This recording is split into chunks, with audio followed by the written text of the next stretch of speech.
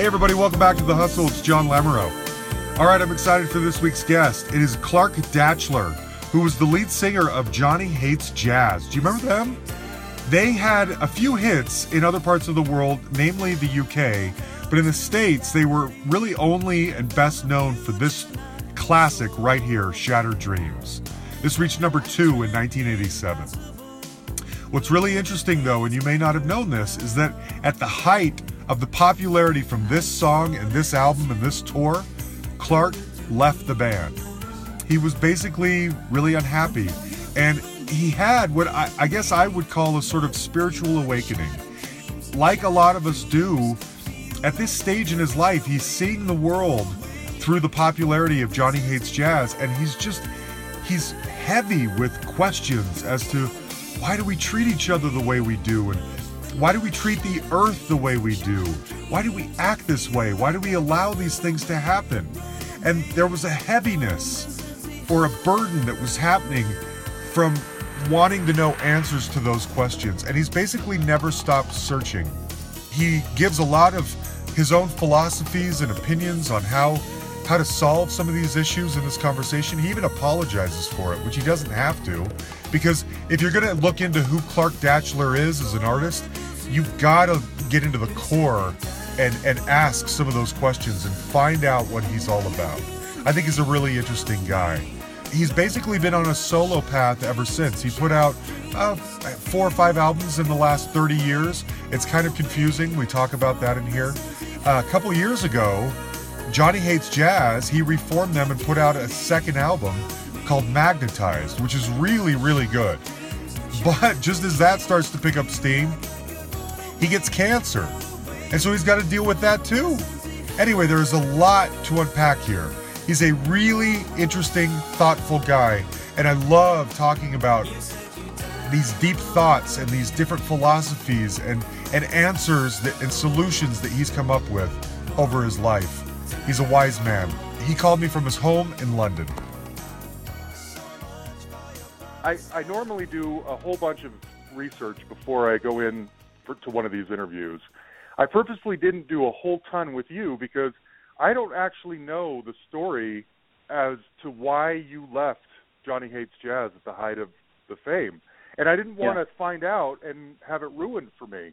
You know, it's kind of the difference between sort of buying an album online and finding it in a thrift store or something like that. You know, that thing you've always wanted to know. So you've got, I mean, let's, right out of the gate, the question I'm sure you've been asked a million times, why at the height did you leave? Well, I will give a different answer now to the one that I probably gave when I was, however old I was. I guess I was 24, 25 when I left. Because, of course, I look back and see it very differently now than how I saw it at the time. You know, at the time, it was a huge drama. It was a huge decision to make in my life. I remember. And this many years later, I kind of look back and think, well, it would have been nice to have the older Clark around to advise the younger Clark what would be wise and what would not be wise. But, you know, I mean, to be honest, it was a bit, I could say many things around that. But the main thing was that I, you know, certainly I was changing as an individual. I was becoming much more aware of different challenges that we faced as humans around the world. And that happened in part because I was promoting all over the world with Johnny Hates Jazz. And so I'd go to different places and see appalling environmental destruction that was similar in nature and certainly in roots to that which I was aware of in, you know, my own home country at that time, Britain. And I really wanted to put a lot of energy into that musically, so that was one thing. But I think, you know, looking back, John, I didn't really want to be in a band. Really? I had been in bands, you know, for many years, but I had also been a solo artist, and that had always been my focus and my desire.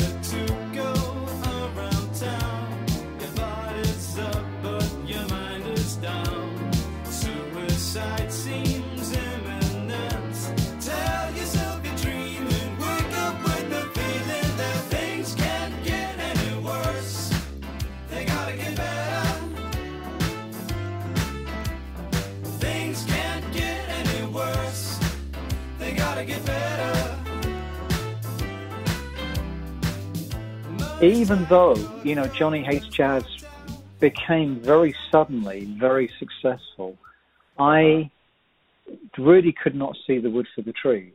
And so my desire to work on my own and really call the shots and make my own decisions, and that is where the environmental aspect of things came in, because I really wanted to be able to write very freely about that. It made me make a decision that in hindsight was probably premature. Had I stayed with the band longer, I think that it would have been a different outcome for everyone. I'm not saying it would have been necessarily, non-stop success. We were that. I of course left, at the end of the 80s, and as the 1980s to the 1990s happened, the music scene changed radically, and it was actually very hard for people who, very hard for people who had arisen in the 80s to be accepted in the 90s. So so it's who knows. It's who knows what would have happened. But I think that the long and short of it is that my desire to go it alone was greater than my understanding of just how unusual it was to be in that situation with the bands doing that well internationally. Yeah. So that's my honest answer to you. Okay. That's what I wondered. I'm glad you mentioned the success, because I think that's anyone from the outside looking in would be like, well, aren't people in bands or becoming musicians so they can become successful and have their music heard? You had been in the business singing for 6 or 7 years by that point and are reaching worldwide success with this huge song. You got what most people are dreaming of. But are you driving around, you're in, I don't know where, Tokyo or whatever. You're in some city in the back of a van being driven to like radio interviews and local TV performances and Top of the Pops and shows. And are you just sitting back there thinking, I'm just really not comfortable here? Is your heart heavy? How does the discomfort manifest itself in those moments? Do you know what? I'd have to think back, because it was many years ago. I think that at the time I seem to remember feeling very confused and split about what I should and shouldn't do. I'm an Aries, so I'm very, I'm very strong-willed, and I often make decisions without really thinking them through. Or certainly I used to. I've gotten better now. Mm-hmm. So I think I was just feeling that. There was the fact that Johnny Hates Jazz at the time in Britain, because of course we were around for a shorter time in the States. We'd already been around in Britain and had several hits, but in Britain I felt we were being marketed and perceived in a way that was not accurate. We were being marketed very much as a teenage pop band, and or rather a pop band appealing to teenagers, and that's not in and of itself wrong. But if that's all that's happening, then for someone like myself, that started to grate on me a lot, and that was another reason why I thought either this has to change radically, or I'm out, because I don't like being pigeonholed in this way. And there is an argument to say, well, you could have stayed with it and gravitated out of that, but it really bugged me. It was really something that I didn't think was, think about it, John. The second single in Britain actually was the single in the US after I'd left, was a song called I Don't Want to Be a Hero, which is a very overt anti-war song.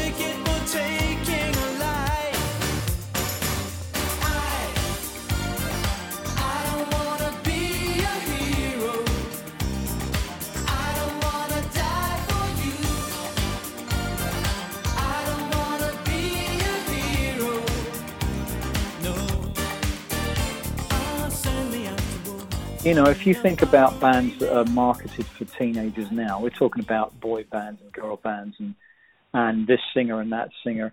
in all honesty, in my humble opinion, it's a bit of a generalization, so excuse me if I don't mean to insult anyone, but I really think they had very little to say. Yeah. And there I was, feeling I had a lot to say in an era when it was very common to make social statement through music. And I felt that, I was being worked against in some ways by the way we were being presented, which was not the other guy's fault, by the way, in Johnny Hates Jazz. It was actually the record company's decision. So, that kind of added a sense that I just needed to jump ship. Yeah. So I've wondered about a few of those things. I mean, for better or worse, the 80s were so many of the artists in the 80s were so tied to an image. Johnny Hates Jazz certainly had one of those. Debonair suits, 5 o'clock shadow, shoulder pads. You're a handsome guy in the front. I'm guessing a record label wants to sort of milk that for all it's worth. All three of you guys looked great. It's not entirely, but you're the front man. And are you just uncomfortable wanting to kind of burn that image down as it's happening? Are you sitting there just feeling like,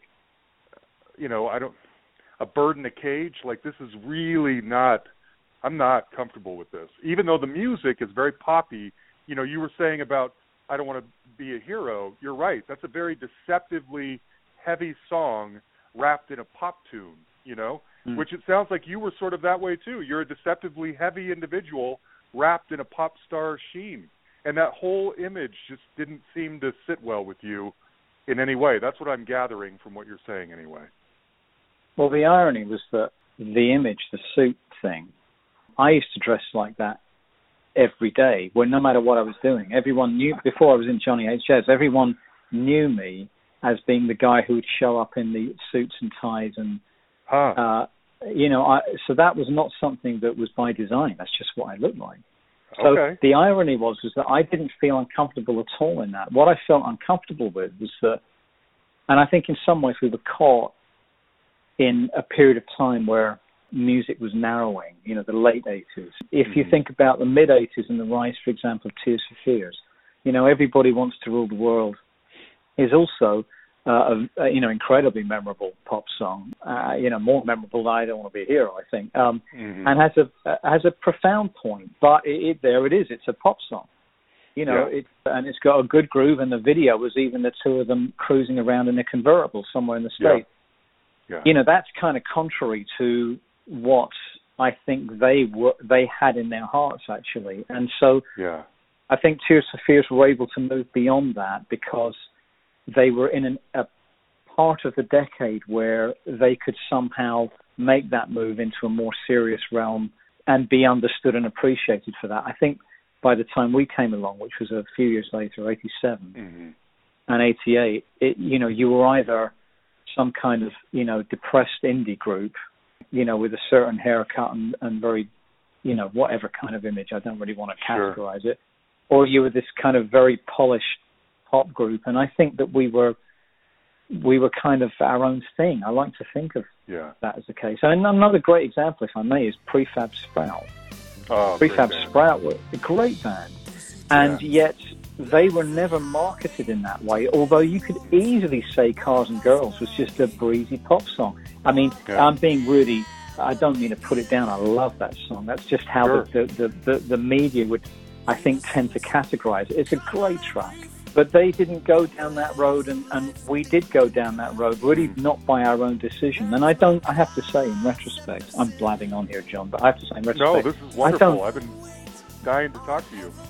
Yeah, well, I don't really think... We were with Virgin Records, and I don't look back and, have any kind of bitterness about it. I mean, my goodness, they did what they thought was the right thing to do at the time, and we did really well. So it would be silly of me to point any fingers, and it's all in the past now. But I do know that at the time I felt that I was being very misrepresented, and I had a problem with that. Yeah. Okay. Did you have a sense then, or soon after, how your departure affected your bandmates, Mike and Calvin? I mean, they're probably sitting there thinking, we've just hit the gravy train. We've got this song that's gigantic throughout the world. This is what I've always dreamed of. and now our frontman wants to leave, and it affects them. You know what I mean? I think they were devastated. In fact, I know they were devastated. I think we have to remember that at that time, Shattered Dreams, which was a hit in the UK, Europe, Asia, South America as well, actually, a year before it became a hit in the States. We were suddenly in this very pressurized situation where we had actually only been signed to a singles deal by Virgin Records. They didn't believe in us strong enough to give us an album deal, not even one album. So Shattered Dreams became this big hit, and Virgin called us up and said, okay, where's the album? And we turned around and said, there is no album. You never signed us to an album. So we had to suddenly get our skates on. Fortunately, I was the songwriter in the band, so I'd been writing already quite a few songs for the band. But we had to get in the studio and record this stuff whilst we were flying all over the world promoting, and it became very intense. And so, yes, there were differences between the three of us, and they emerged mainly because of the pressure of that time. But, I was adamant. The thing is that the first question that I was asked when it was clear I was going to leave was, are you going to contest ownership of the name of the group? And I said, absolutely not. Absolutely not. I would not, I'm not, I may be wayward with my decisions, at that time, but I wasn't going to rob anyone. I wanted that, then they had to keep the name. They need to find someone else to do this with. And I wish them all the best, and I'm going to do my own thing. That was my attitude, and I'm sure that really didn't make it that much easier, but it did enable them to carry on. Sure. And they did, just for anyone who might be listening that isn't aware, there was a second Johnny Hates Jazz album called Tall Stories, right? With Phil Thorne. I never know how to say his last name. Phil Thornalley. Phil Thornalley, Baby, should have known that it was late. Were you sleeping? Were you lying there awake?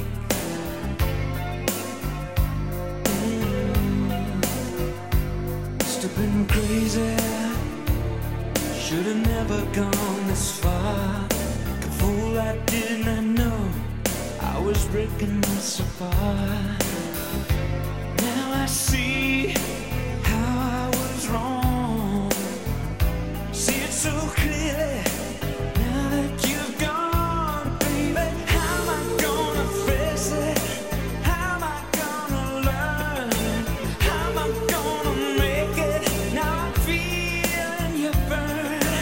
How am I gonna get you in my life again? Oh, let me change your mind tonight, 'cause I know I'm wrong. Let me change your mind. Who had been primarily on the production side, right? Except for playing a little bit with The Cure and stuff like that. He, I think, had produced or was working on Turn Back the Clock, and then just, got recruited to replace you? My colleague in the band now, Mike Nacito, who was, with me, one of the founding members, there's only two of us now. There used to be three. Calvin's no longer with the band. But Mike and Phil were childhood friends. So, they'd known each other for years. Both ended up in music, as musicians, but also on the engineering and production side. And they had started work with Calvin on a song called Me and My Foolish Heart, which Phil then withdrew from being involved in because he had other production commitments and felt that's where he wanted his path to be. I held your hands,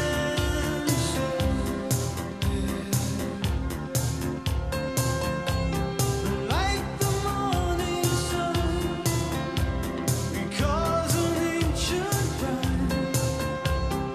I will laugh, I will cry for you, like a wind that blows.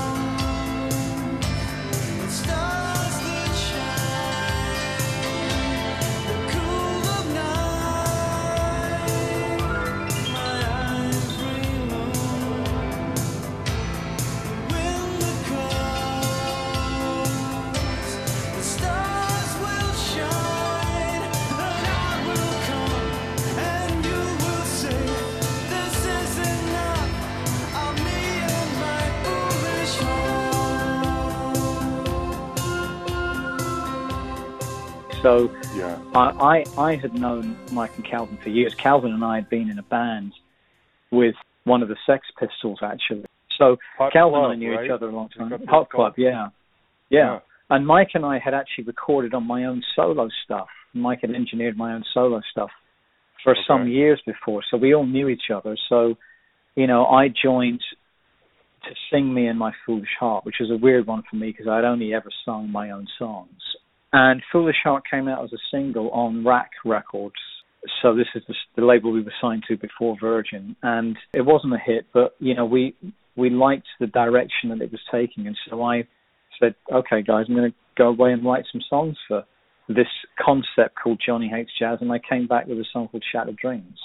And that's what, you know, really launched the path to getting signed to Virgin and going on from there.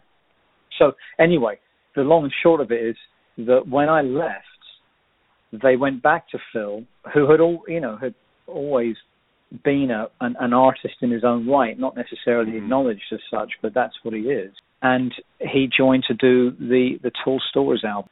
You know, obviously you listen to that album and it's very Johnny Hates Jazz. Likewise, my solo album at the time, Rain Dance, is very Johnny Hates Jazz. If paradise is such a fragile affair, then why have we the lion's share? As if we walk the earth alone, like infants breaking the cradle. There isn't anything we fail to corrupt. The flip side of the Midas touch. We're walking in a world of glass with iron footsteps. We do the rain dance every night and hope the gods will treat us right. And if the sky should tumble down, will it quench our thirst or crush us to the ground?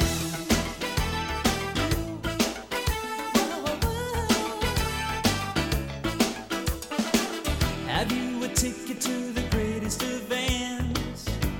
The world inside a circus tent. That it was really natural to all of us. So, and the irony is that, I mean, I saw Phil recently. Phil and I have known each other for years, so there's nothing weird about that as far as I'm concerned. And, you know, in fact, me and Mike did some writing with Phil recently, so he's a good guy. Oh, you know, good. No He's problems another guy there I'd like to talk to. He's been involved in so much music that I love. I have to track that guy down sometime. Yeah, Phil's a good guy. Good.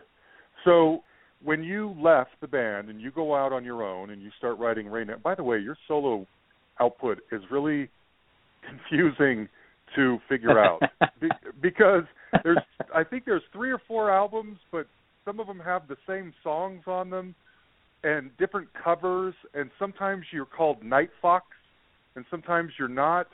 And I've tried over the years to gather it all up, and it's really confusing to me. So anyway, but I did notice that for the most part, after you left, there was kind of an image break. You could grow your hair long, and you're in you look like almost like a cowboy or something. Like you live in New Mexico or something like that. Well, many years later, too, right? Oh, was it? Okay, I wasn't sure. Yeah, well, I mean, when Rain Dance came out, which was 1990, I think that was my solo album just after leaving the band. I was still pretty much, I still looked like I was in a slightly more relaxed version of Johnny Hates Jazz. The single from that was called Crown of Thorns. You were yesterday's hero, an ordinary man of flesh and blood. Took the world on your shoulders, a hopeless crusade, an act of love. But it's a world obsessed with religion, and now you wear the face of a god. Like the words you said, you're as good as dead, just a work of art on the water. That's why nobody wears a crown.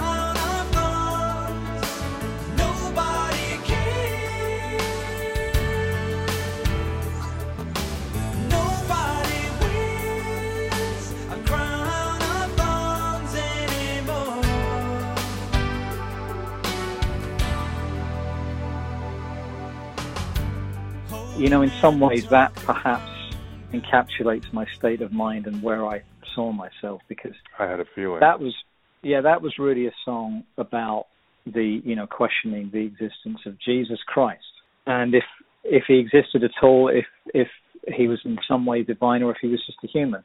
And it was interesting because it was Virgin Records who chose that as the first single.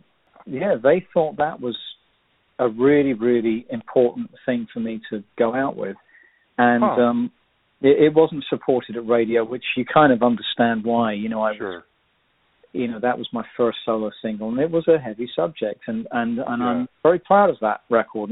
And Rain Dance, as a result, the suggestion was made to me that maybe I should rework it. So I was introduced to a producer called Rupert Hine, who had produced great guy. Jones, Tina Turner. Tremendous producer. So we reworked some of the tracks from Rain Dance and added 4 other songs onto an album which became known as Fishing for Souls. A lifetime away from the here and the now. A shadow is waiting, his body is bound. A man whose existence was stolen away, who hopes against hope they'll release him someday. Look at you powerful people, cowering in silence.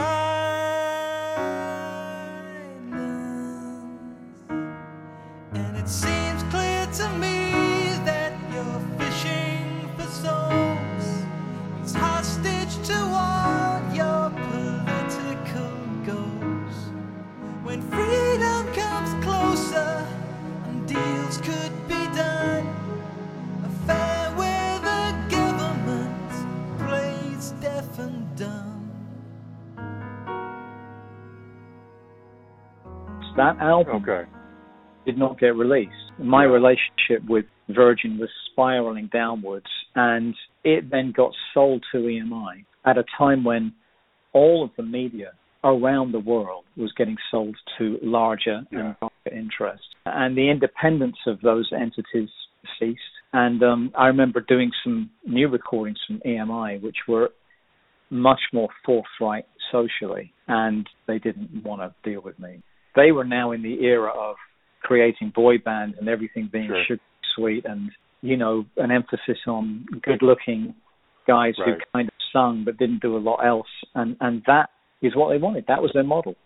So someone like me, who was getting even more left field, they didn't want to deal with. So Fishing for Souls eventually came out because I put it out because I gained ownership of it again. But John, leading to the point that you mentioned about the kind of the long-haired look. Well, after Fishing for Souls, that's where I went. I based myself at in a city called Bath, so I could write and record at Real World Studios, which is Peter Gabriel Studios.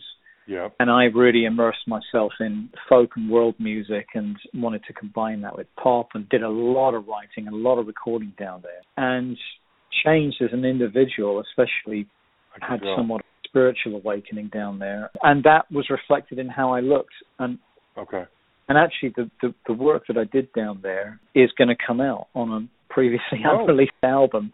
It will come out soon. There's a lot of material there. So that will fill in a lot of the blanks. After that, I did move to the States. I'd already lived in the States as a teenager. I was in LA for a while. But then I moved back to the States and ended up in Arizona, which is where your reference to New Mexico comes in. Yeah, that's right. Okay, that makes sense. And I loved it. I loved Arizona. Absolutely loved it. I bet you did. I bet it was, especially at that time in your life and your spiritual progression. I'm guessing that sort of, relationship to the earth or whatever.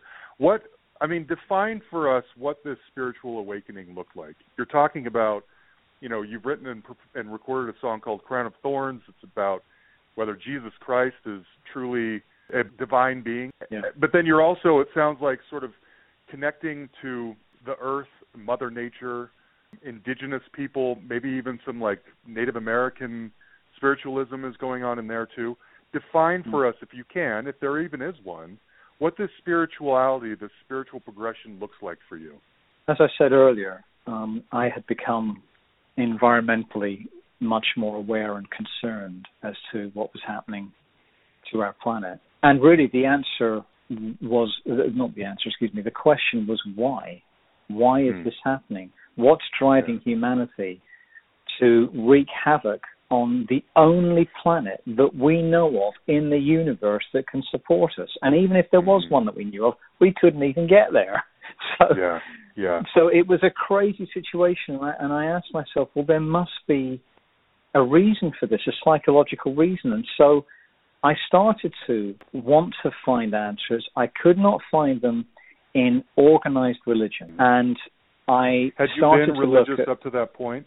I'm sorry to interrupt, but had you been a Christian or anything up to that point? I've been raised vaguely a Christian. I mean, Britain is not a very religious country. I don't know how it's perceived, but actually it has one of the highest percentages of atheists in the world. And partly that's because it was so influenced, for better and for worse, by Christianity hundreds and hundreds of years ago. And I think it just felt the need to, move on and find something else. So for me, that was true of me. I was raised in a Christian environment, but my family wasn't particularly Christian. My school perhaps was more so. I wrote Crown of Thorns, going back a few years to Rain Dance again. I wrote Crown of Thorns because I'd read a book called The Last Temptation of Christ, right? A film of which was made of that by Martin Scorsese. Scorsese, yeah, exactly, with Willem Dafoe playing Jesus. And I was profoundly influenced by that book, because really the question in the book was Jesus actually a human? And if he had been, what would have been, what decision would he have made had he not died for the cause that he felt he needed to die for? It's a fascinating story and really made me question a lot of things. So I didn't find any references in organized religion to the earth, except for the idea of being, good stewards of the earth. And I looked around and thought, well, that's not exactly what I'm seeing in a world that is very highly influenced by organized religion. So I looked to what I realized were the earth-honoring religions of the ancient past. And there aren't any left in Britain. There aren't any left in Europe, because they were wiped out violently by originally the Roman Empire, and then what the Roman Empire became, which was the Holy Roman Empire, the Catholic Church. And I'm not dissing individual Catholics here. I'm just saying that these are the facts of history. I'm not inventing it. And so I couldn't find answers here. People had kind of reinvented Druidry here, but the lineage had been broken. It had been broken, so they were having to pick up bits and pieces and try and put it together. And it wasn't really speaking to me. So the next direction I looked in was the Native American world. That was the one that spoke to me in a way that I think probably, 1,000, 2,000 years ago, the Celtic world would have spoken to me. But we did not have those people anymore. So really, I went to the Native American world to really ask the question, why are we doing this to our planet? What is going on in our psychology that would drive us to have our priorities so confused and so upside down? And that is where I found answers. And then you move beyond that to other indigenous peoples, whether it be the Mayans or to the indigenous peoples of Australia and New Zealand, going back to ancient China. The African traditions, you start to see that there are answers here, because these people were highly sophisticated. They were highly civilized, far more so than we give them credit for. And if historians would just bother asking them about their perspective on history and what is happening to our world now, they'd find that I think they'd be illuminated very quickly, because some of these people, not all of them, but a number of these people are highly educated, highly intelligent, and carry histories with them that we do not have access to. They've had to protect for fear of them being destroyed by the people who wanted to move them out of the way, sweep them under the carpet. Right. So, sorry, John, that's my long-winded way of saying. That's good. that's the route I took, and it still is a big part of my life. I can tell. So you mentioned finding some answers. What kind of answers did you find? I mean, anything specific or unique? I don't other know than if we've got to take care of each other. In the space of an interview of this nature, it's not possible to really get into it to that degree. Yeah. But okay. there is no doubt that, in my opinion, we have to distinguish between how organized religion is used and how people on an individual basis practice it. So I'm not talking about individuals here. People, if they choose to be affiliated with one of the organized religions, then that is their choice. And they of course they vary to various degrees. You can't exactly say that Buddhism is similar to Islam, but they have their commonality as well. The one thing, let me just say this, the one thing that the indigenous world used to honor, and to an extent still honors, but to an extent it doesn't, because it is not what it used to be. It's also had its lineage damaged. They honored the notion of balance between female and male. And we're not just talking about women and men, human women and men. They saw the feminine and the masculine present in all creation, in everything that exists. That's one of the terms that's used now is animism, which doesn't have really anything to do with the word animal. It has something to do with the word animate, that they saw everything as animated. That is, everything with life. And that doesn't mean that they, started, worshipping a stone superstitiously. They understood that the molecules within that stone actually literally do move. They vibrate, as everything does in the universe. It's a measurable vibration. So there was sophistication there as to why we call them animists, and they saw themselves as animists. So the prime thing was that we're in a world that has not acknowledged the importance of the feminine for maybe 2,000 years. And this is why we are in the situation we're in now. And, it's easy to say, well, you get women back in power and we don't see the world changing particularly radically. But we have to, this is not just about a few women in power in corporate boardrooms. This is about a complete change in our understanding of how we see ourselves and how the fact is that the female and women, as a reflection of that, are still incredibly denigrated by our society. True. And spiritually, think about it. Again, you look at the heads of the major organized religions. I don't see a woman there. I haven't seen a woman there for hundreds of years. So, in and of itself, that should say something to us.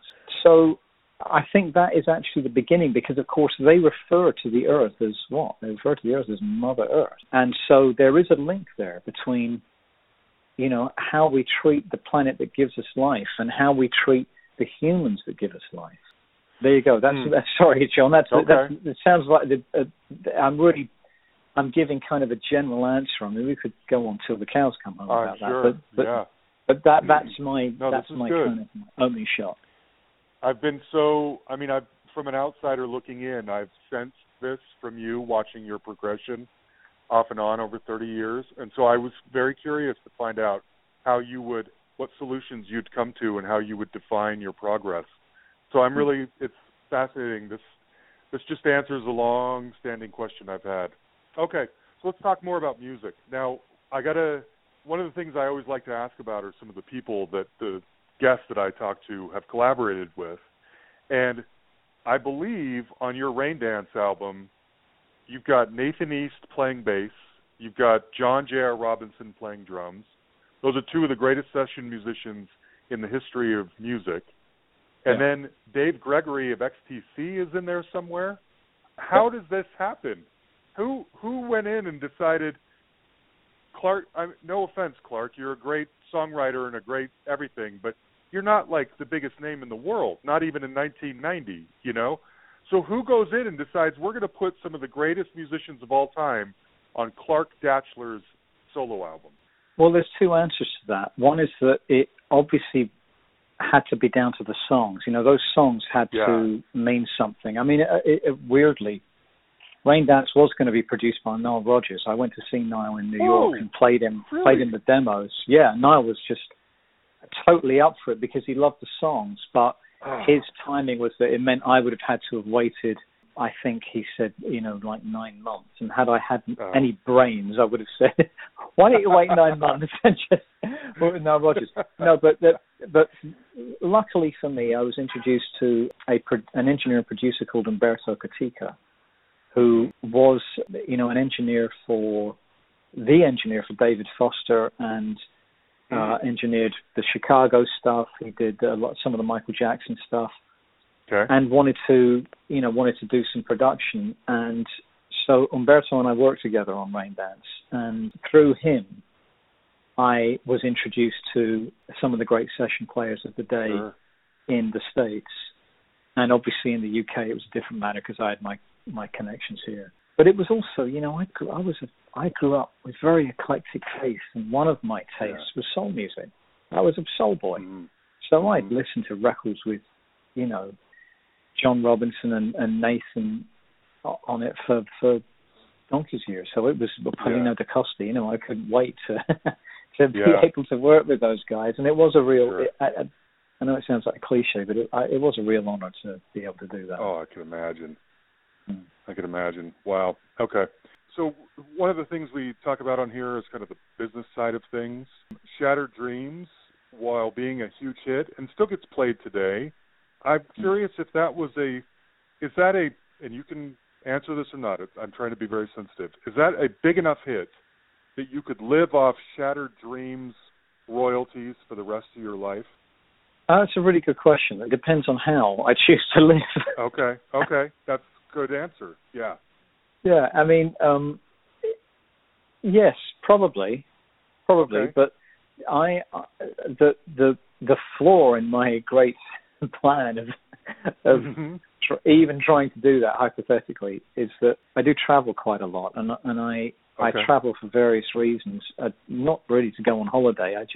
I go to different places, I go to different lands, I get very inspired by being there, and I do some writing, and so that's kind of part of how I like to live my life. And I think that although Shattered Dreams has done phenomenally well and continues to, I mean, it's heading, I think it's not that far away from 4 million plays on US radio now.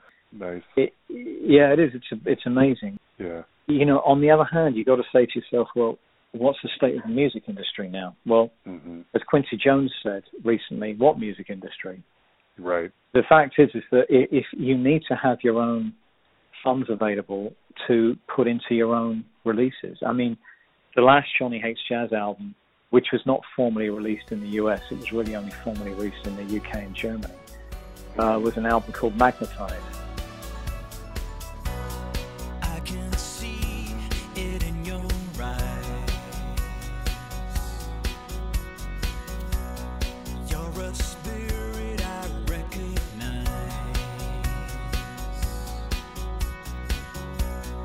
Feelings I cannot explain.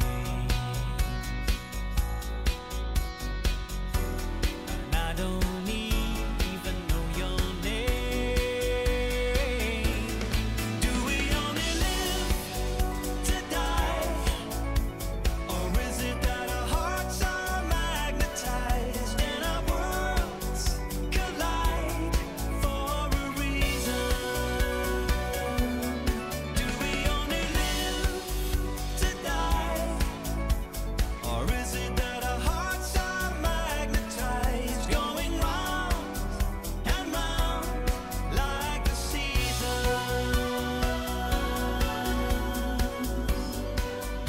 Very good, by the way. I love it. Thank you. Well, we put, fortunately we had a very wonderful person help us with that album in terms of investment, but we put our own money into it as well. So, and it was an expensive album to make. So you have to kind of have reserves to be able to be going in the music industry, because it's not as it was. Right. The labels are few and far between. There's probably 3 or 4 now, and sure there's smaller labels, but they all have a similar ethos. So there you go. That's my long-winded answer then. No, I understand. I mean, there's really no business now. I mean, no one's going to, well, maybe, but I highly doubt anyone who has a Shattered Dreams type hit today could live the same way you live, good or bad, for the next 30 years afterwards. It's just not built into the infrastructure anymore. But it was then. So when you, that's why I'm asking, is because when you sort of disappear there, not disappear, but when you change directions in the early 90s, you say you go to Bath and you sort of set up shop there. You're not touring, you're not releasing music, you're not selling T-shirts, you're not doing the things that most artists do to kind of pay their bills in those moments, unless you're on some kind of a salary or something at Bath for doing production work. You have to be living off royalties primarily from Shattered Dreams all those years, right? Well, yes and no, but remember that there were 4 other hit singles in the rest of the world. So another huge record, in fact bigger in some countries than Shattered Dreams, was a song called Turn Back the Clock.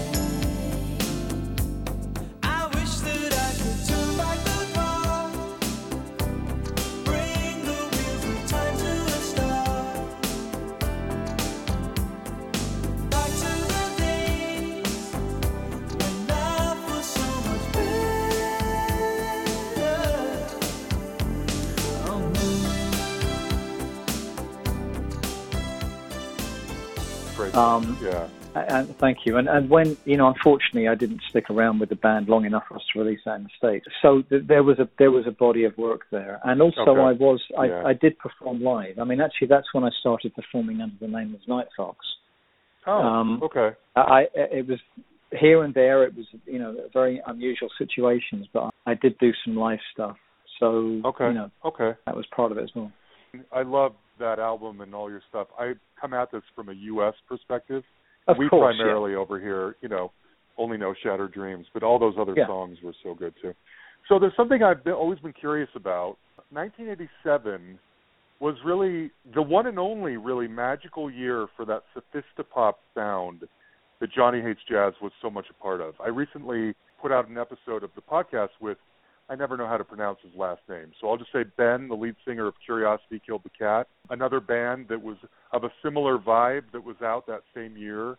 Swing Out Sister is around at that time, Breathe, Danny Wilson, Kane Gang, Hip Sway, all these bands coming out of the UK with that quote-unquote blue-eyed soul sound, sophistopop sound. What is happening in the UK that is inspiring that particular sound at that time? And unfortunately, most of those bands, except maybe Swing Out Sister, didn't last very long either. When the sound and the change, the attitudes and the culture changes, maybe 2 years later, none of those bands really evolved with it very well. Well, one of the reasons was that they all split up. I mean, it wasn't. This was really common back then, and one of the reasons for that, I think, was that, as you know, John, British pop music in the 1980s, as it was in the 60s, was pretty dominant. I mean, the US absolutely was as well, and Canada, Australia, New Zealand had their great artists too. But by and large, Britain, was pretty happening then. So a lot of people were making a lot of money, and that created an awful lot of pressure as well, an awful lot of pressure to succeed and compete. So I think it created a competitive environment. And we think back, we all remember if any of us who are old enough to remember the 80s, it was an incredibly competitive time in general. It was the economic outlook of the time. Reaganism, Thatcherism was competition. And you could say, of course, it still is, but I think that it was very pointed back then. So bands imploded very often as a result of that massive pressure. I mean, now I do think it's a little bit different. you have to kind of be self-motivated because you're really not going to get a lot of help from the industry, and you're probably not going to make an awful lot of money. So there was that. What was happening at the time? I think it was really a natural evolution because... Really? Yeah, because I can't really... I mean, I remember some of those bands, and we all had our slight differences. Johnny Hates Jazz was actually quite electronic. We were probably a little more electronic than the others. And so, we had come out of the, new romantic era, and we'd all been involved in the rise of electronic music. And at the same time, I mean, Mike Masita, my colleague, he'd engineered the Thompson Twins. He'd done a lot of work for all kinds of people. And likewise, I'd been involved with one of the guys from Visage, the Visage did a record called Fade to Grey, yeah. Of course.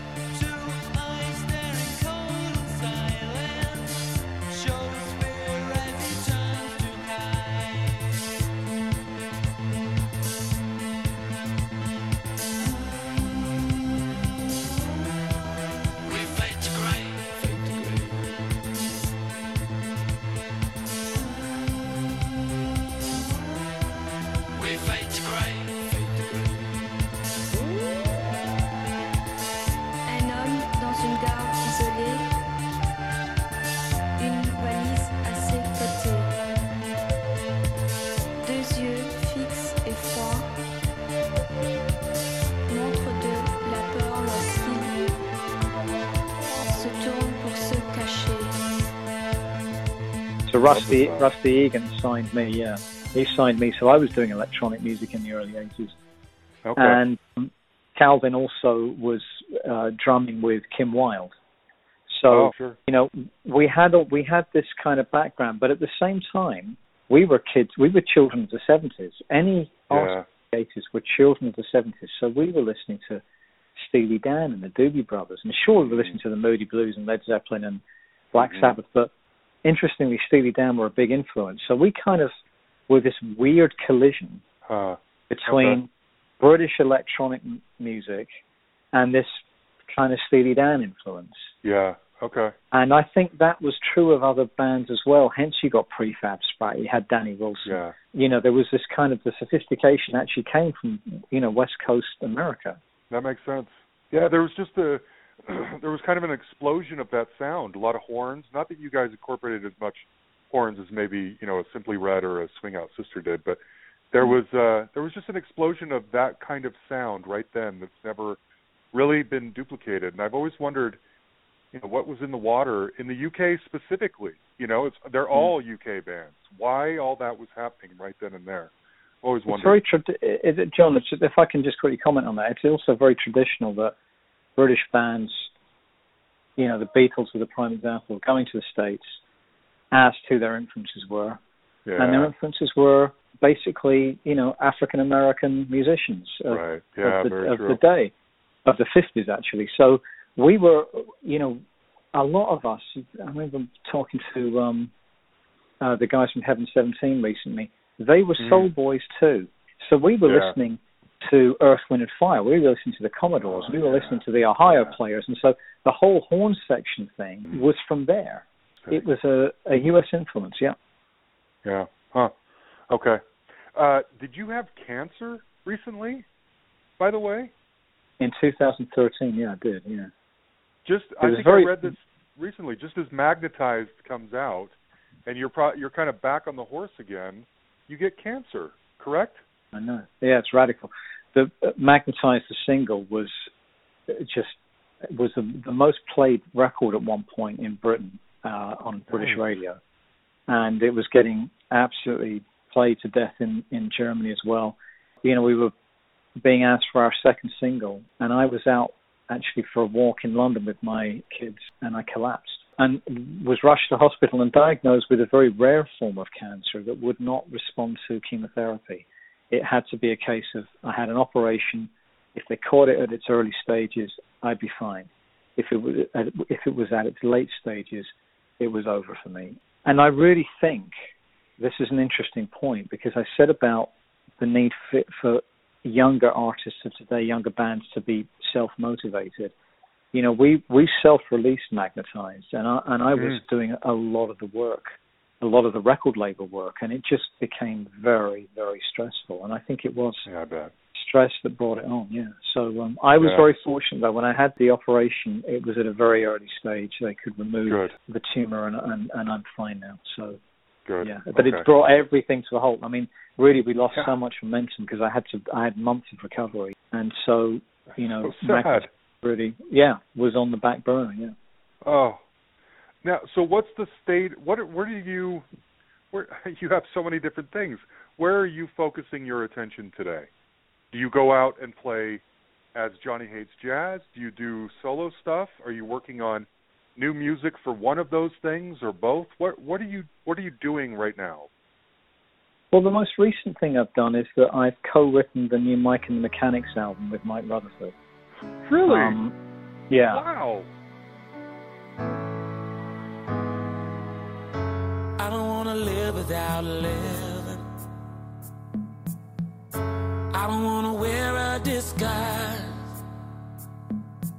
I don't want to keep on pretending, just living a lie. Every day the pressure is building. Every night I'm howling at the moon, feeling like the walls are just closing in. Oh, what can I do? So let me fly, oh, let me fly. If I don't try, I will never know. Let me fly, oh, let me fly. See how far I can go. So I've spent a couple of years with Mike doing that, actually, and with the two new singers of Mike and the Mechanics that replaced Paul Young and Paul Carrick, a guy called Andrew Roachford and Tim Howler. Yeah, Roachford, Andrew Roachford, like cuddly toy Roachford. Yeah. Really? Yeah. He's the lead singer of Mike and the Mechanics now. He is. He's wow. And wow, that's great. It is great, and they've got a new album called Let Me Fly, and I've co-written most of the songs on an album with them, and so that was a big part of my life. Then I was involved with the creation of an environmental awards ceremony in Germany called Green Tech Awards.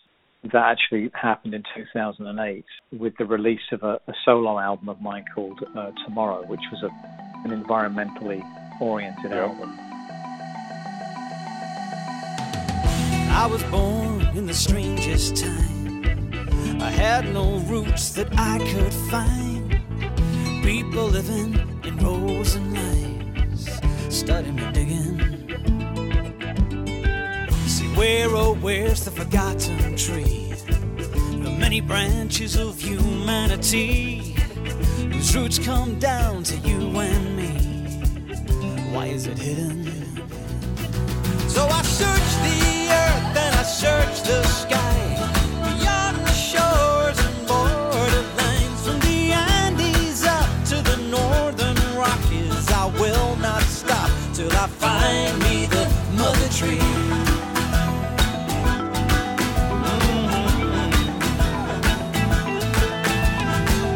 Our tongues were tied and our hands were bound, people robbed of common ground. And thank you. Thanks very much, John. And so I've kept going with Green Tech Awards. It's now one of the biggest environmental events on the planet. It's a huge thing. And so that brings me to Johnny Hates Jazz. We've performed together. Me and Mike have performed together since 2010. Obviously, we worked on and released Magnetized 2013. By the time I had recovered, we just decided, you know what, let's focus on live stuff. I'll write some new songs. We'll head towards a new album, and that's what we are going to do now. Good. So we're in the studio writing and recording. Interestingly, though, we were approached by someone in Hong Kong to launch Johnny Hates Jazz in mainland China. So we've remixed the track Magnetized. We've shot a new video for it, a really cool video actually. And next month, Johnny Hates Jazz is introduced to the people of China, and we'll see what happens. But that's an interesting one. Yeah. Wow. It just has never completely gone away, has it? It's no. You can always kind of get back into it. Wow. Well, nothing's ever really old anymore because everything's available on Spotify or Apple Music or whatever. Right. Everything is released. Yeah. Yeah. So that is actually one of the magical things about the time, that you can have something that was recorded. We've all heard the stories of records that were recorded years ago that suddenly become hits, unbeknownst to the artist who made them. Right. And who knows what's going to happen with Magnetized now? We'll see. Wow, that's great. When you guys go out and play, do you play on like the nostalgia circuit? Do you play in those kind of retro glide all-day festivals, or are you doing your own, standalone shows? We do both, but I mean the retrospective festivals are, they're okay. I'm not. We do certain ones and not others. They're great fun in their own way. They're sure. enormous fun. But we are doing a few this year, but with our own band and in amongst our own shows as well. And we're doing some. Okay. In fact, we tend to do. We're doing more non-80s festivals now, and I think that's really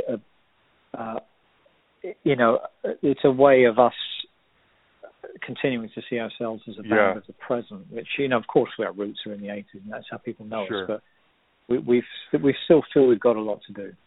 I wondered about that, and I go to a lot of those nostalgia shows. I love them, but you seem to me like somebody who almost burned down nostalgia as it was happening. You're in the moment thinking, I don't feel comfortable with this image and this sound and this vibe in the 80s right now. I got to run away. I got to get out of here. So as much as I would give anything to see a Johnny Hates Jazz show on its own or in a nostalgia show, it seems almost counter to what I perceive your relation to nostalgia might be. It doesn't surprise me that you say that you're very focused on new music and kind of breaking away and standing alone as your own, because that seems to be who you are as an artist. That is not a knock in any way against anyone who goes to the nostalgia shows, because I love those shows. And if it weren't for those, I wouldn't see the bands that I love, like ABC or Naked Eyes or Cutting Crew, all these bands that I missed the first time around. But anyway, well, this is good. I'm glad that you there's still vibrancy within you and within the band and everything, because it sounds like you want to continue to grow and build this thing from where it is, right? Yeah, very much so. And I have to say that, if you do ever see Johnny Hates Jazz live, I mean, we perform all the hits, and I have no attitude. I'm very grateful for those records having existed and being embraced the way they were. And like I said, the nostalgia shows, they have their magic. They really do. Oh, I'm just saying that I don't want to root myself in that. That's all. It should be part of what you do, but not all of what you do. Got it. Yeah, agreed. Okay. Well, so you got to tell me some of your best stories.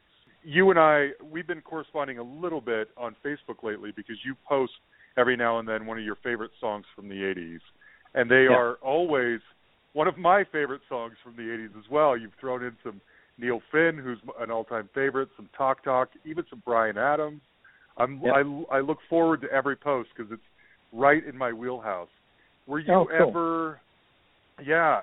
So did you, have you met any of these people? Did you ever meet Mark Hollis of Talk Talk? Do you have any Talk Talk interaction stories?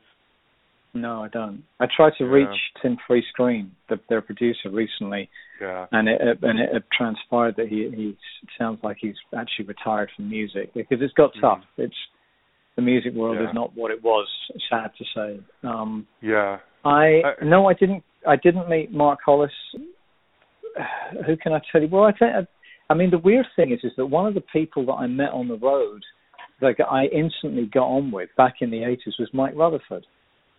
Yeah. And little did I know that 30 years later I was going to be writing Yeah. a Mike and the Mechanics album with him. So I guess, though, that, you know, I've met a lot of these people actually at the nostalgia shows, at the 80s shows, you know, after the fact, because back then, you might have heard Martin Fry say this as well, everyone was so hyper-competitive. They were kind of nice to each other, but everyone had to get to number one. You know, chart was a massive thing then. It's practically irrelevant now. It was massive back then. So there was a lot of one-upmanship going on. You know, yes, of course, you bumped into people. My favorite moment, though, probably was I was in Holland at a TV station, and I was resting on the couch in there. It was, you know, manic promotional schedule. I was resting on the couch in the cafeteria. It was just completely empty, and filming was going on of a pop show that was being hosted by my then wife of the time. So it was a Dutch pop show, and I wasn't really aware of who was on. I was just kind of resting and waiting for her. So I suddenly feel a tap on my shoulder, and I look up from the couch, and George Harrison's looking down at me. No way. And I'm half asleep, and he says, "Hey, that Shattered Dreams record of yours, I like that. That's great." Oh, wow. And I look up at him, and I say to him, I like your music as well, George. Don't really know what on earth to say. This is one of the Beatles, you know. So I was speechless. And that was really one of those moments. I just thought, well, you know what? I told Mike and Calvin afterwards, and they were beside themselves. You know, that was, you couldn't get a greater compliment than that. So that was probably my most memorable meeting of the time. Right on. That is great. Oh, wow. Well, good deal. This was Clark. I've been so curious about you for so long, wanting to hear your story, and I'm so grateful that you talked to me. I've been a fan. I've been fascinated. I've wanted to know these answers for so long, so I'm so grateful you took the time to talk to me. It's very surreal, but it means a lot. Well, John, thank you for the very intelligent questions as well. I really appreciate that, and thanks for bearing with me, because I gave you some long-winded answers there. So That's okay. This was your platform. I'm glad that you did it. There you have it, Clark Datchler. I really enjoyed that. I hope you did too. And if nothing else, I hope you felt some sweet nostalgia hearing Shattered Dreams again, and some of those other tracks in there. It's been a while, right? Such great stuff. His solo career is really good too. If you were unaware of that, or you haven't heard his solo material, check it out. I wanted to close this out with my favorite solo song of his. It's called Widow. So I hope you like it, and I hope you go check out more of his stuff. Pick up Magnetized while you're at it. It's really good. Or Mike and the Mechanics. I mean, if you're an American like me, you probably didn't even know they were still a thing. But they're still out there. Just put out a new album. Check that out too. Really good stuff. Thank you, Clark, for doing that with me. All right, here's the business. If this is your first time joining us, this is what we do here at The Hustle. We try to answer the question, what is the emotional, psychological, and financial impact of brief rock stardom? And we've been doing this now for 2 years. So go into our archive and see if there's other guests in there that seem interesting to you. And check it out. These are the stories that we try to tell. If you like it, or you've been listening to us for a little while here, if you haven't done it already, please go in and write us a quick review. We need that, and we appreciate it. You can subscribe on iTunes or whatever your podcatcher is. You can find us on Facebook and like our page, and you can send me a message on there if you want. You can also email us at thehustlepod@gmail.com, or you can find us on Twitter at thehustlepod. If there's an artist out there that you love and you miss and you haven't heard from for a while, drop me a line and we'll see if we can track them down. Huge thanks, as always, to my right-hand man, Jan the Man Makevich, for putting everything together. He's so good at it. We will see you all next Tuesday. Bye, everybody.